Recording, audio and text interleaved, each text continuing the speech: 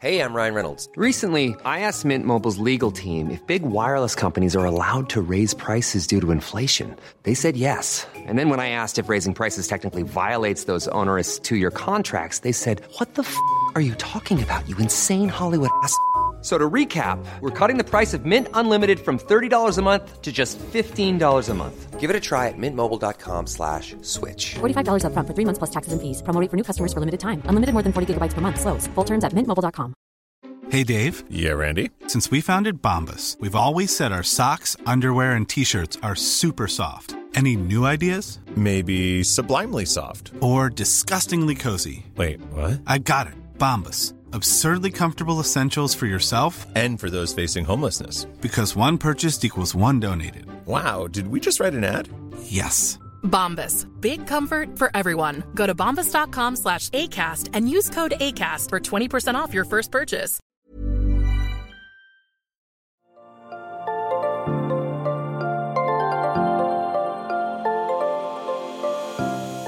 Hello, this is Team Science, a podcast brought to you by Nature Careers in partnership with Nature Index. I'm Simon Baker, Chief Editor at Nature Index, which tracks research articles in leading science journals. In this series, we explore behind the scenes of academia and speak to the people who make it all possible, but do not necessarily get the credit.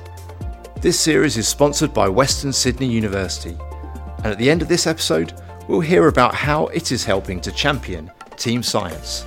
In episode 6, A Call for Change, we hear about some concrete initiatives that could improve research culture and, in turn, benefit science and the production of knowledge.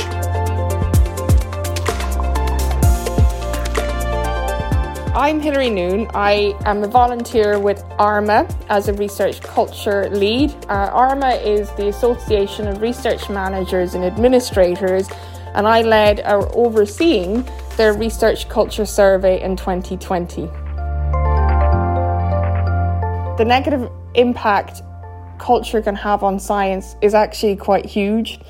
This kind of pressure to deliver, and we've all heard the, publish or perish, it starts to create this fear of failure so that people actually can't be seen to fail.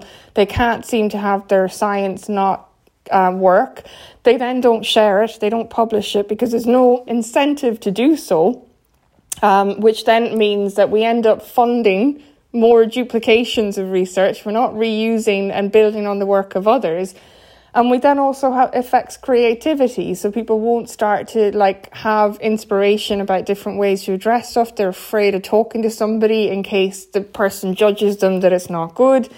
And then that roots back down to psychological safety, which is people are afraid to share their vulnerabilities, or that not having the knowledge is seen as a bad thing, when actually the whole point of research and innovation is that we're pushing the boundaries of knowledge. We're not meant to know what we're doing because that's why we're doing the research and innovation. And the negative impact as well is that if we only listen to those who have all the papers and the publications and so on that have, learned the rules, played it well, then we're not hearing the voices of the people who have that diverse knowledge that can be the key to unlocking a lot of the challenges that we're facing. So, for example, I know a tree surgeon, and he isn't an academic at all. He is has an intimate knowledge of trees, the weather, everything, the soil. And he watches certain kind of decisions being made about planting and things like that. And he's like, that's so wrong. That it's going to be a waste of money, or it's going to have lots of problems down the line. And he's tried to talk to people about that decision and showed them his findings. But because he doesn't have an academic qualification, they don't want to hear him. And so that's the kind of, the pressure and the capacity on the system, is that people don't have time to be able to explore, to translate and actually bring in the diverse knowledge and voices that help us unpick some of the most intractable challenges that we're facing. And that's not just, say, people who are grassroots out in the community. There's all the different roles. So technicians, look at the work that they've achieved with COVID and how absolutely amazing now were in taking a challenge around PPE and the machinery and equipment, and then they were creating supply chains across their local areas. Like, that kind of thing is fantastic. But we have a system that doesn't recognise or reward those kinds of knowledge or the collaboration with it, because people are so driven by metrics. So that's one of the things that we need to be mindful of in whatever interventions that we're doing in research and innovation culture, is that we're not creating new problems or moving the problem. And that's a danger. Institutions and organisations like ARMA have a huge amount to contribute in terms of being able to make visible a lot of the hidden roles that make up the research and innovation system, to highlight the knowledge and skills that they have and the experience that they can bring to helping us accelerate the change for everyone's benefit. Groups like ARMA really have, through a range of programs that go from mentoring to professional skills training, work on empowering and develop agents of change. So our research culture program focuses on things like that. And recently they've done a program specialised for research librarians to help them own their role, to be researchers and advocates for change, which has been really a fantastic program. And really it's about giving identity, being part of a community, a collective voice that helps you then have more shoulders to the wheel in terms of pushing the boundaries and accelerating the culture change. There's a lot of things like, say, by raising the visibility and giving people a voice and an agenda can actually be something that then other organisations take more notice, because whilst you shouldn't have to be anchored to an institution to be taken seriously or something like that, it does actually help being part of groups like ARMA's speciality interest groups, or going to the conference and talking. They give a platform for people to share their ideas, which in a very busy space of a lot of platforms, that is something really, really key and important. And we do a lot of things around culture change. So lots of projects like research culture libraries. We've got Bite Size, where people record ladybird versions of some of the topics that a lot of people cover. So it's about democratizing knowledge in a particular area for every kind of career stage.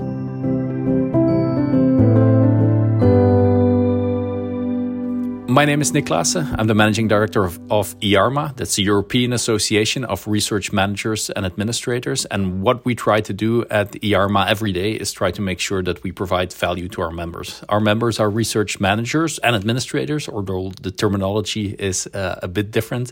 It's not people doing the research, but supporting research. And what we're trying to do there is make sure that we give them a home, a platform for best practice exchange, professional development on the other hand.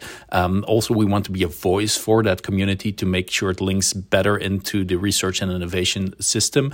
We're focused as the European Association on Europe, but also with great links to especially, of course, all of the EU member states, but the larger European zone, but also into the international network. So day to day, what's my job from the board, who is elected by our membership?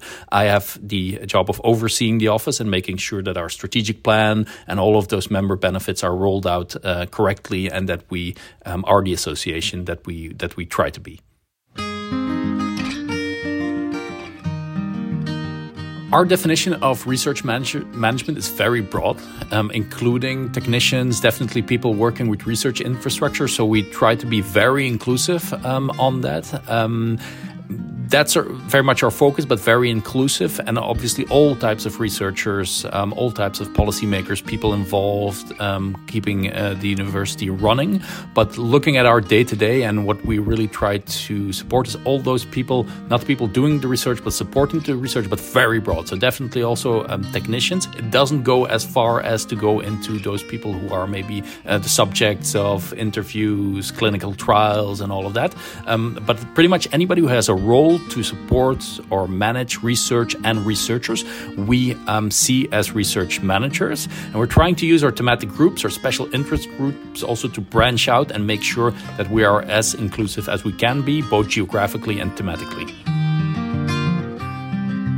So there's definitely a feeling overall, on average, of underappreciation, of not having a full or correct role, or that the role is not known. And this is one of the big issues also, the awareness across research management, or what research management is, or what even the term is, because there's a big dialogue going on about this. Is it research management? Is it research administration? Depends per country. Is it support of research? Is it research services? Who belongs to this category? What are the subcategories of research management? So when you start from not having a solid definition and then go into, not even a solid term and not a solid definition and who belongs to it, then how do you define this and how do you work with it?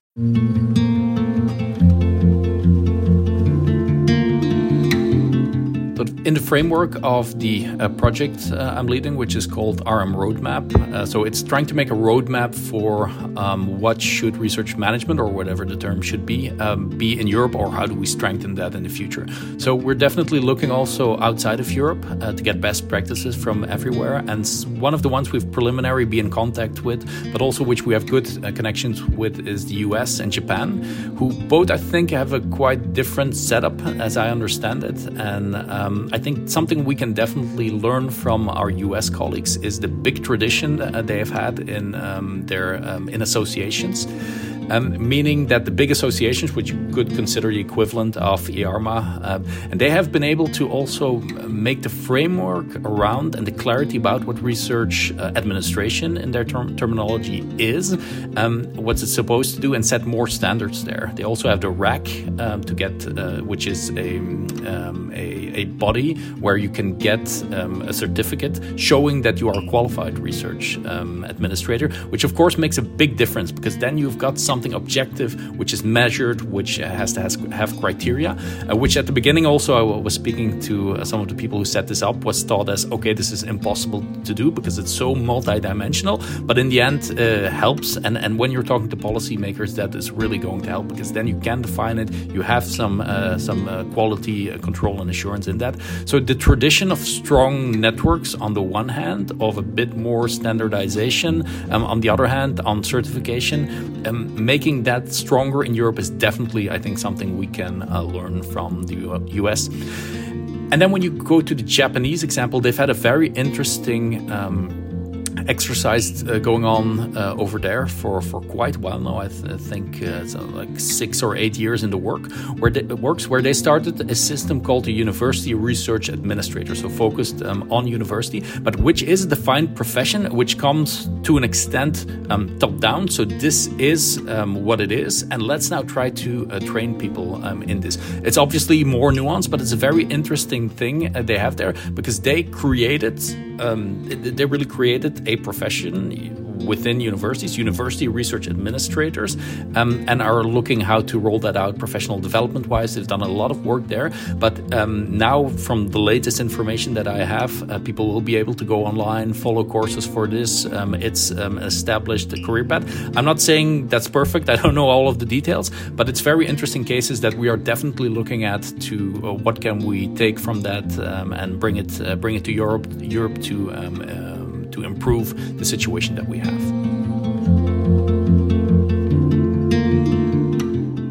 There are loads of initiatives out there to improve research culture, and some of them have been going 30, 40 more years. This isn't a new idea. The same way EDI isn't a new idea, which is equality, diversity and inclusion. It's just a new brigade of people picking up the baton from those before, in order to push the boundaries and the progress further. In terms of the different kinds of initiatives, there's everything on a whole scale of the really high profile, like things like DORA and the San Francisco Declaration, things on reward and recognition, like such as COARA, that's been developed by Science Europe, and things like the Technicians Commitment campaign about raising the profile of technicians and their career pathways, as well as things like the Wellcome Trust Reimagine research culture. So people who have a very high profile and role or leverage are able to be able to kind of accelerate the change, which is something that Wellcome did quite well. And other things that are happening around improving research culture, one of my favourite is the widespread adoption of narrative CVs. Now, this might not seem like a big initiative, but a lot of funders are starting to use them. So these are CVs that start to ask more questions around contributions to research and innovation beyond the grants and the publications. Asking people about their contributions to developing others, their work with society and so on. And it's not just for researchers or someone who has the job title of researcher, it's for anyone who works in the research and innovation system. Could even go beyond. And what it does, by making other contributions visible, it really starts to shift the dial in terms of what is visible and then what's valued. And by that, it also means who is valued. So these kind of CVs are getting used by an awful lot of funders globally, and because not everyone just applies to one funder or reviews for one funder, they're all sharing their experiences and consistency so that it makes it easier for people, applying and reviewing for all of these groups. But if you want to do this, taking a really systems approach, it's about looking at all the different processes that could be applied to, right? So recruitment, promotion, mentoring, all over. And what this will do, as more people adopt it, it will facilitate a lot more porosity between different sectors, disciplines and roles. It will really, really start to accelerate the change. And I think it'll be really fantastic for roles like technicians and research managers and administrators, because they'll be able to evidence their contribution to research and innovation and have their ideas actually considered in terms. Ryan Reynolds here from Mint Mobile. With the price of just about everything going up during inflation, we thought we'd bring our prices down. So to help us, we brought in a reverse auctioneer, which is apparently a thing. Mint Mobile Unlimited Premium Wireless. How to get 30, 30, how to get 30, how to get 20, 20, 20, how to get 20, 20, how to get 15, 15, 15, 15, just $15 a month? Sold! Give it a try at mintmobile.com/switch. $45 up front for 3 months plus taxes and fees. Promo rate for new customers for limited time. Unlimited more than 40 gigabytes per month. Slows full terms at mintmobile.com. To them being able to deliver and run a project, which they totally can.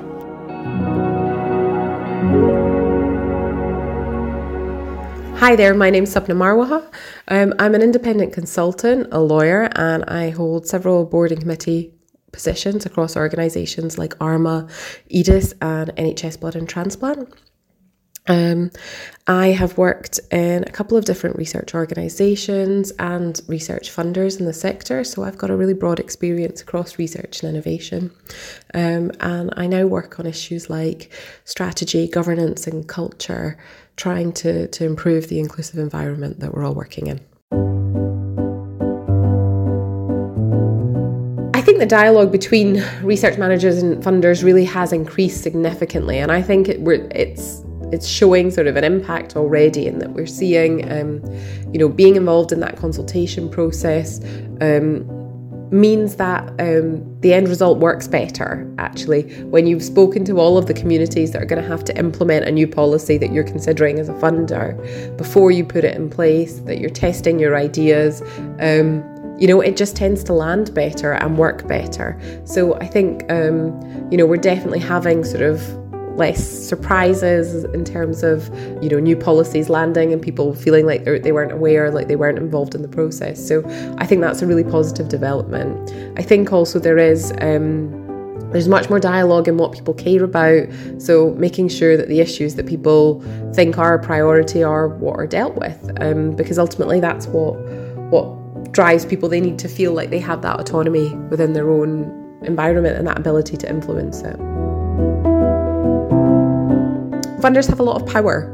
They hold the purse strings, but they also design the systems and processes around how funding is distributed.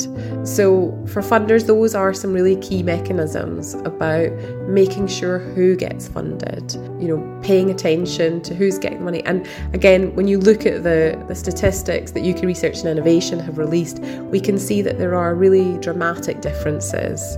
Often the focus can be about what can funders influence universities or research organisations to do, but I think there's a lot of work to be done within them as well, addressing those inequalities, addressing what we can change in who we fund, who we involve, how we involve them. We have a system that relies a lot on volunteers, for example, and actually engaging people in a professional way, compensating them for their expertise can be a really important way to change who's involved and how. We've got to get creative about how we change. Like I say, the answers aren't out there yet.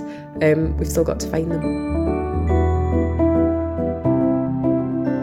The other one that's developing is more of a semantic change. So one of the things that I think we all need to be careful of, and I realise the irony of me saying this as an Irish person who might accidentally curse, is we all need to watch our language.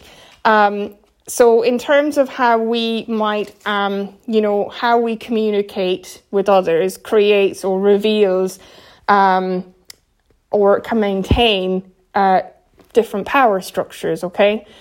So when you have somebody who just, flippantly says, the admin, support services, these are all like servile words and connotations, can inadvertently maintain that kind of power structure. So we need to try and be mindful of the impact or unintended consequences of that in how somebody then feels in terms of their role and their relationship then with others in the system. And I've often had this debate with academic colleagues where I've said, well, we could be professional services. And they were like, but that would suggest that academics aren't professionals. So I think there can be fun exploring the language together in order to find something that works for everyone. And I think spending some energy on that would be really, really good. And I know that there's some projects in development to look at like the challenge of changing discourse and organisational context to be able to help contribute to the culture change.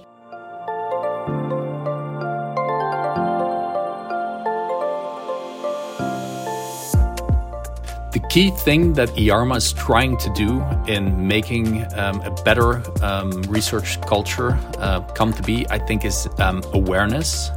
It's recognition of the profession, also part of it, so the research management profession, but awareness about what the role is, because that's very much lacking still overall. The key thing is that researchers, the system, that people realize that to get to a better culture, we need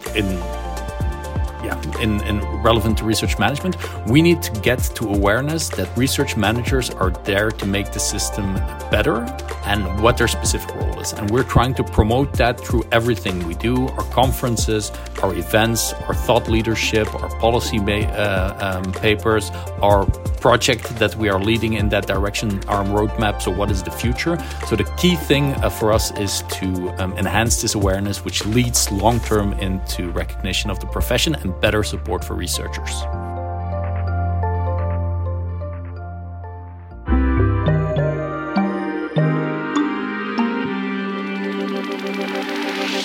Thanks for listening to this episode of the Team Science Podcast.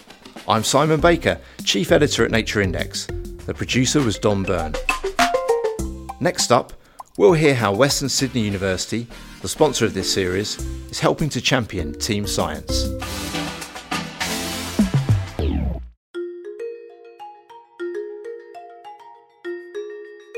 I'm Karis Bazaka and welcome to this podcast series from Western Sydney University. Over this 6-episode series, I'll be introducing you to some incredible research taking place, from $1 million fungi project that's helping combat climate change, to surveys into maternity care treatment, to creating electric vehicles for women in rural African communities, and more. These projects are just a handful of those that entered the 2022 and 2023 Research Impact Competition, run by Western Sydney University in Australia.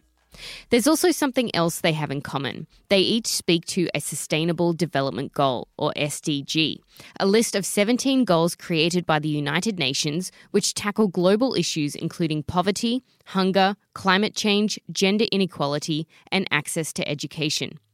So how do we identify problems and then the path forward? Well, through research. And this research is happening at universities across the globe, who are graded in the annual Times Higher Education Impact Rankings on their commitment to the SDGs. This is significant because out of 1,700 universities in the world, Western Sydney University ranked number 1 overall for the past 2 years. And if we drill down into the SDGs it excelled in, it came first for the goals gender equality, partnership for the goals, and responsible consumption and production. For more information about Sustainable Development Goals, you can visit sdgs.un.org and keep listening as the researchers across this series will talk to how their projects contribute to positive change. Before we dive in, I also want to take a moment to acknowledge the custodians of the lands where Western Sydney University campuses are located and pay respect to the peoples of the Darug, Tharawal, Eora and Wiradjuri nations. I pay my respect to elders past and present. Always was, always will be. Now let's hear from some of the researchers from Western Sydney University's Research Impact Competition. We've been pioneering the application of using drones for bridge inspection in Australia. That's Dr. Maria Rashidi, a senior lecturer at the Centre for Infrastructure Engineering within the School of Engineering, Design and Built Environment at Western Sydney University. As part of the 2023 Research Impact Competition, Dr. Rashidi was one of 2 winners of the inaugural Western Ventures Prize, which is an initiative to support projects with excellent commercialisation potential. Dr. Rashidi shared the win for her research into using drones for the asset management and health monitoring of bridges. In Australia, the road network is currently valued at $200 billion and $16 billion spent annually on maintaining and extending the road network. So the bridge network is consisting of 50,000 bridges, where 82% of them were built before 1976, and unfortunately 1 out of 4 are either structurally deficient or functionally obsolete. So having this knowledge and knowing the fact that the reason for the failure of majority of bridges has been a lack of a proper and proactive asset management and health monitoring system was a good motivation for me to spend around 10 years of my research on this topic. The project began with a collaborative study with Transport New South Wales into the feasibility of using drones for bridge inspection. So in this pilot study, we examined the effectiveness of this technology in terms of different criteria such as cost, time, accuracy, safety, and traffic disruption comparing to the conventional methods. The study concluded that drone technology was very efficient for the inspection of bridges, with positive impacts on the community, safety, and reducing costs. So it actually reduces the disruption caused to the community because sometimes we have to close the traffic if you want to use elevated work platforms for underbridge inspection. So drone images captured from multiple locations can be used to construct 3D models using the photogrammetry techniques. So this positively impacts 2 areas of bridge safety practice that drone models can be employed for virtual inspection and as built model development of old bridges where no previous drawings are available. Also, drones today are capable of capturing images from underbridge regions without the need for manned lifts and potentially closing down the roads. So this has dramatically enhanced the safety of bridge inspection in comparison to the significant risks of ropes and cherry pickers used by conventional methods. Drones can also dramatically reduce the overall inspection costs by up to 30%, particularly for larger scale bridges, is more cost effective. Additionally, the use of airborne aerial photogrammetry enables us to digitize and preserve old heritage assets. So a report by Deloitte Access Economics in 2020 estimated that utilization of drones will result in $48 billion saving across different industries, particularly in infrastructure and agriculture, by 2050. There are challenges, particularly when it comes to access. We need to approach the asset owners to get the approval for access, especially if for example, bridges in the rail corridor or in the realm of railway bridges. Also dealing with rules and regulations, for example, again, obtaining approval from Civil Aviation Safety Authority or CASA, sometimes not easy because we have to comply with their standards. For example, the drone has to be within the visual line of sight or shouldn't exceed certain level of altitude. And also, we're not allowed to fly a drone in populated areas. We should not fly a drone close to the airport and similar other regulations. All these criteria need to be met prior to starting the project. Dr. Rashidi has already explained the positive impacts on safety as well as reducing costs and interruption to the community, but the research also contributes to 2 SDGs. Mainly 9, industry, innovation and infrastructure, as well as 11, sustainable cities and communities. It ticks all the boxes of safety, functionality and sustainability.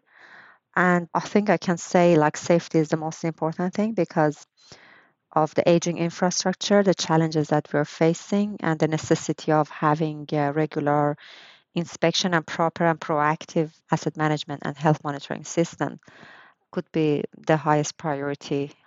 But sustainability in terms of environment, cost, and community is another factor. And also in terms of functionality, I think this technology is quite efficient. So much so that it was awarded the inaugural Western Ventures Prize, which assists research projects with the potential for commercialization to advance to the next level of development. Part of the criteria was specifically around impact, which Dr. Rashidi has spoken to, but also engagement.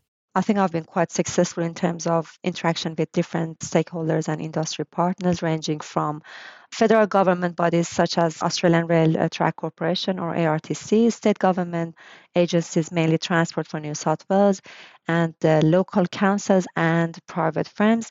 And I hope I can use this prize to register the provisional patents in the pipeline and also use it for commercialization of our upcoming projects. In talking about next steps, after the pilot study, Dr. Rashidi and her team expanded their research to look at how other emerging technologies could be used, such as laser scanning, digital twinning, IoT, artificial intelligence, and robotics. We are hoping that we can come up with new advancements.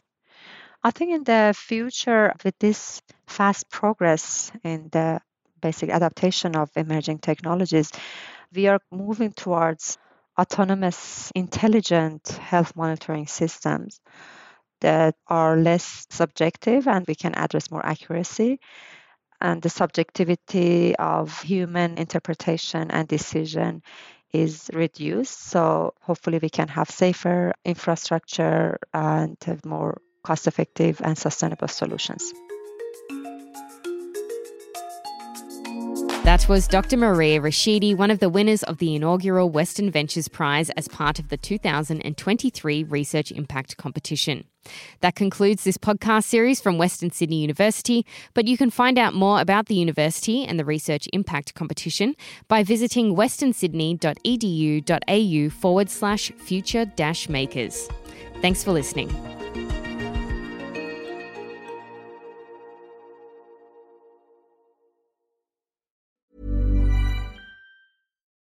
When you need mealtime inspiration, it's worth shopping Kroger, where you'll find over 30,000 mouth-watering choices that excite your inner foodie. And no matter what tasty choice you make, you'll enjoy our everyday low prices, plus extra ways to save, like digital coupons worth over $600 each week. You can also save up to $1 off per gallon at the pump with fuel points. More savings and more inspiring flavors make shopping Kroger worth it every time. Kroger, fresh for everyone. Fuel restrictions apply.